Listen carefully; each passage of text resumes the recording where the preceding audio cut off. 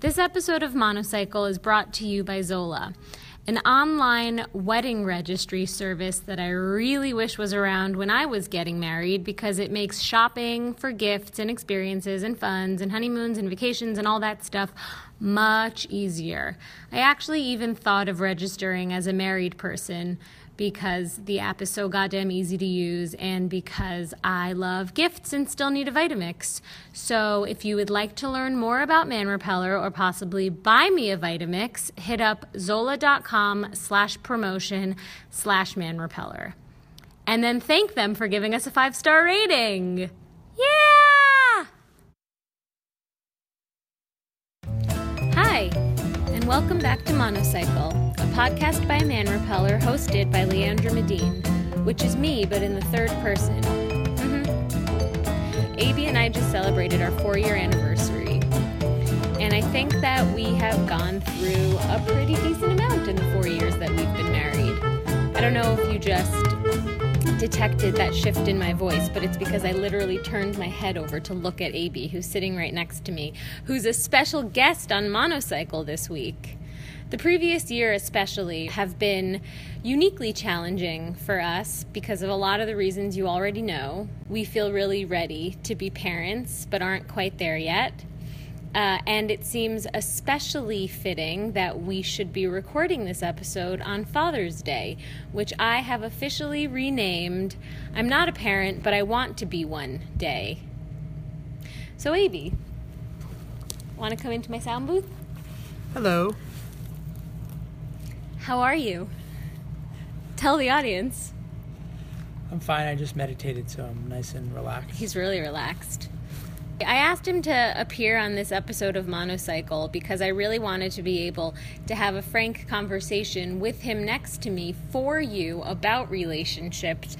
And his response to me was, yeah, just make me look cool, please.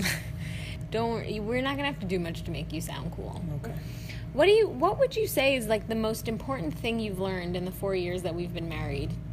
I think marriage is probably the hardest relationship I have to navigate in my real life. I think everything... Can you elaborate on why? I think every other relationship is a lot more superficial. It's a lot more temporary.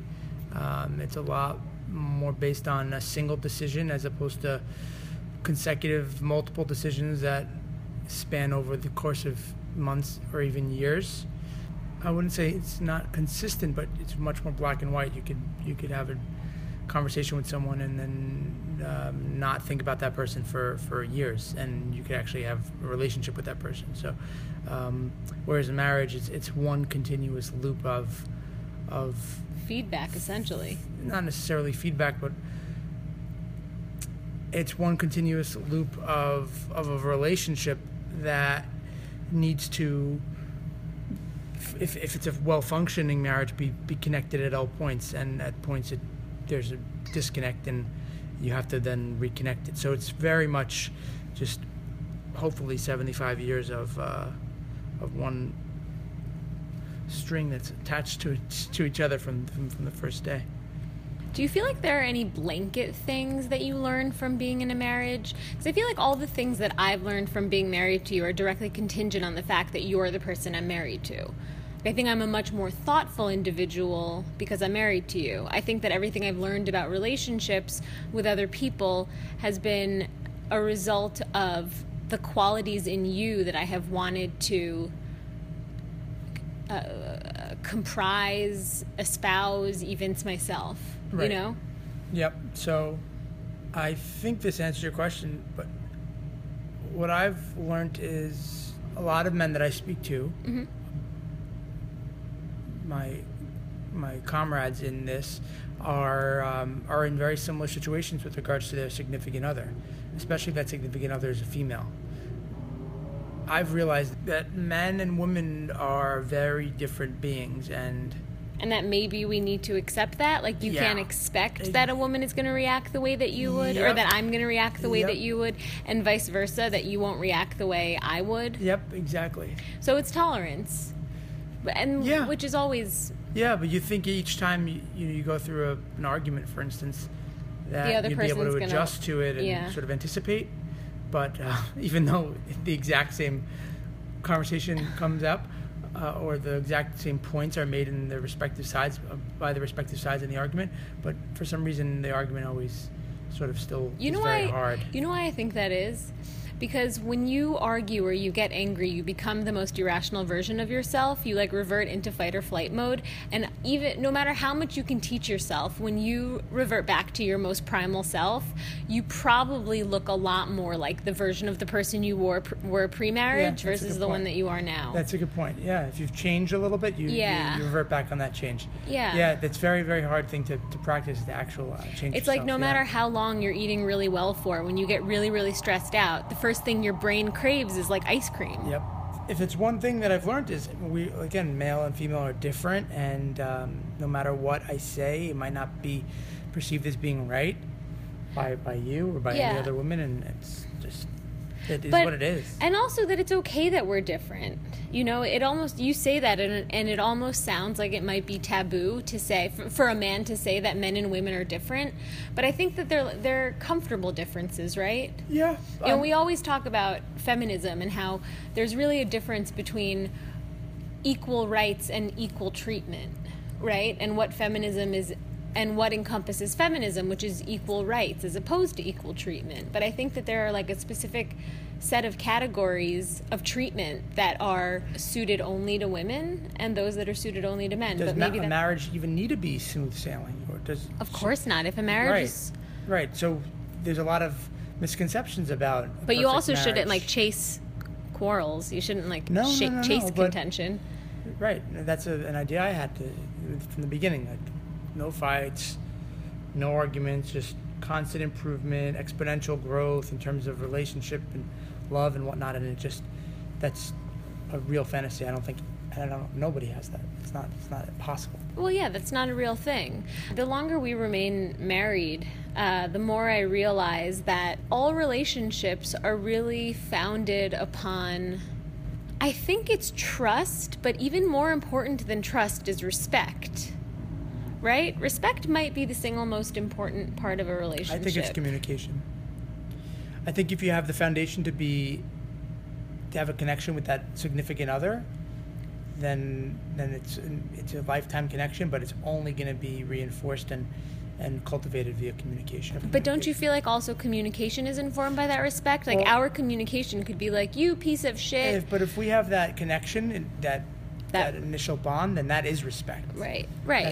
That's the part of that connection. So I say respect because I'm even thinking about the way that our marriage has trained me to treat my business, right? Is I can't expect that work is going to be smooth sailing, and that's always what I'm in pursuit of. When I have hard days or hard weeks or even hard months, I'm just I can't do this. I'm not going to do it. I am freaking out. I want to give it up. I want to, but if we had hard days, weeks, months, which we've had, that is never where my mind goes. My mind is always we're going to get through this. We always do. It feels like it's irrevocable and unbreakable. Yep. And so if you can approach every relationship like that, or the ones that are really important to you, the one you have with yourself, the one you have with your company, if you run a company, the one you have with your partner, the one you have with your parents, and you realize that there is no exit and you don't want there to be an exit, you'll succeed in all of those things, right? Yep.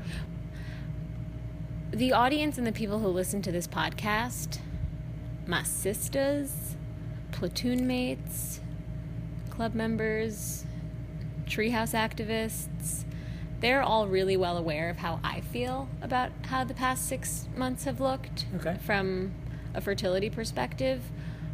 How's it been for you? I think we are in the majority of people trying to get pregnant. I think. Yeah, okay, but Avi, imagine it was February 21st and you're injecting a dose of Lupron into my leg and I'm hysterically crying and telling you that I want to sell the house, sell the car, sell the kids. Okay. Remember that day? Go. How has living with me felt? How has it been? Not from the perspective of what tomorrow's going to look like, what it's going to be like when we have a kid. What has living with me felt like? There are definitely good days and bad days. The good days, they make me forget the bad days. So if I mesh everything all together, if I equalize it all, it hasn't been as bad. It's been pretty even, except the bad days are pretty low. But do you feel helpless on the on the low days? I don't feel helpless. I feel like you think you're helpless. I don't feel helpless. I feel like we're doing everything that we should be doing, and it's just a matter of you getting out of your rut and feeling good and reverting back to the foundation of what we built and thinking about how good we have it relative and I keep trying to reiterating that. Do you recommend marriage? Yes. Not for everyone, but yes. I think sooner rather than later too. I think you have to be doing it at an age where you're not super comfortable with your independence. I mean, don't get me wrong, I was a pretty independent guy, and I gave up a lot to get married in terms of my independence.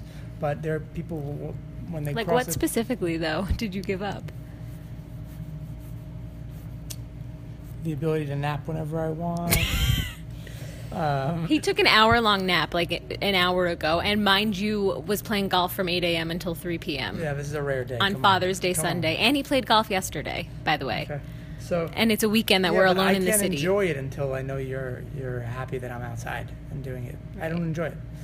So I will definitely say that one thing I learned being married to you is that you are really affected by how I feel. And I was pissed that you were playing golf today. I was not happy that you weren't home. Wait, I was mad last bored. Night or today? Today. Right. So I was not going to ruin your game for you, though. But you know what, though? That's why I sent you a happy text. But you totally ruined it right now because it wouldn't. You already did it, though. It's over. You had a great morning.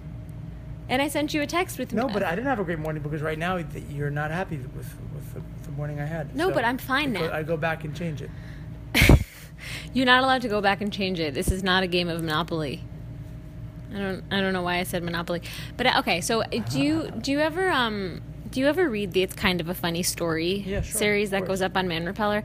At the end of each of those episodes, I ask the couple who were profiling what advice they would give to somebody either looking for love or in love.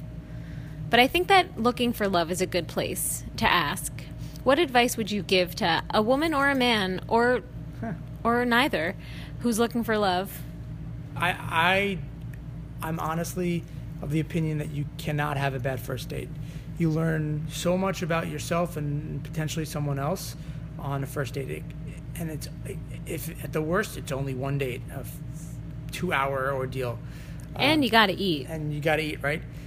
So if for anyone looking for love, just give themselves enough first dates, enough chances to meet different types of people, and you will find what you won't find love on the first date, but you'll find something you like, take the best from it, and then progress to the next one, and then eventually get to a person where you have more matches with them than mismatches. I have to say that I agree with you, AB, but I'm just going to specify that if you're going to do that and grab your first dates by the horns, you also really have to be present. Like, don't take those dates if you know you're having a shitty day or night and you're not going to be able to be open to the person. Like, you really have to be present. You have to be there. You have to be willing to meet someone, to get to know them, to look into their eyes and see what happens beyond them. You know what I mean? Mm-hmm. You can't just go and say, well, I went and it didn't work. I'm never going to find someone. Like, you have to be really, focused when you're there. Do you agree? I agree, and you have to respect the other person as well. Okay, thanks, AB. Thank you. That's all I need from you now. Well, guys, what do you think? Should I leave him? Thanks for listening. If you have any questions for either of us, deposit a comment under the story on manrepeller.com right now, and we will answer the hell out of you. Or you can give us a 5-star rating. Thanks again. Okay.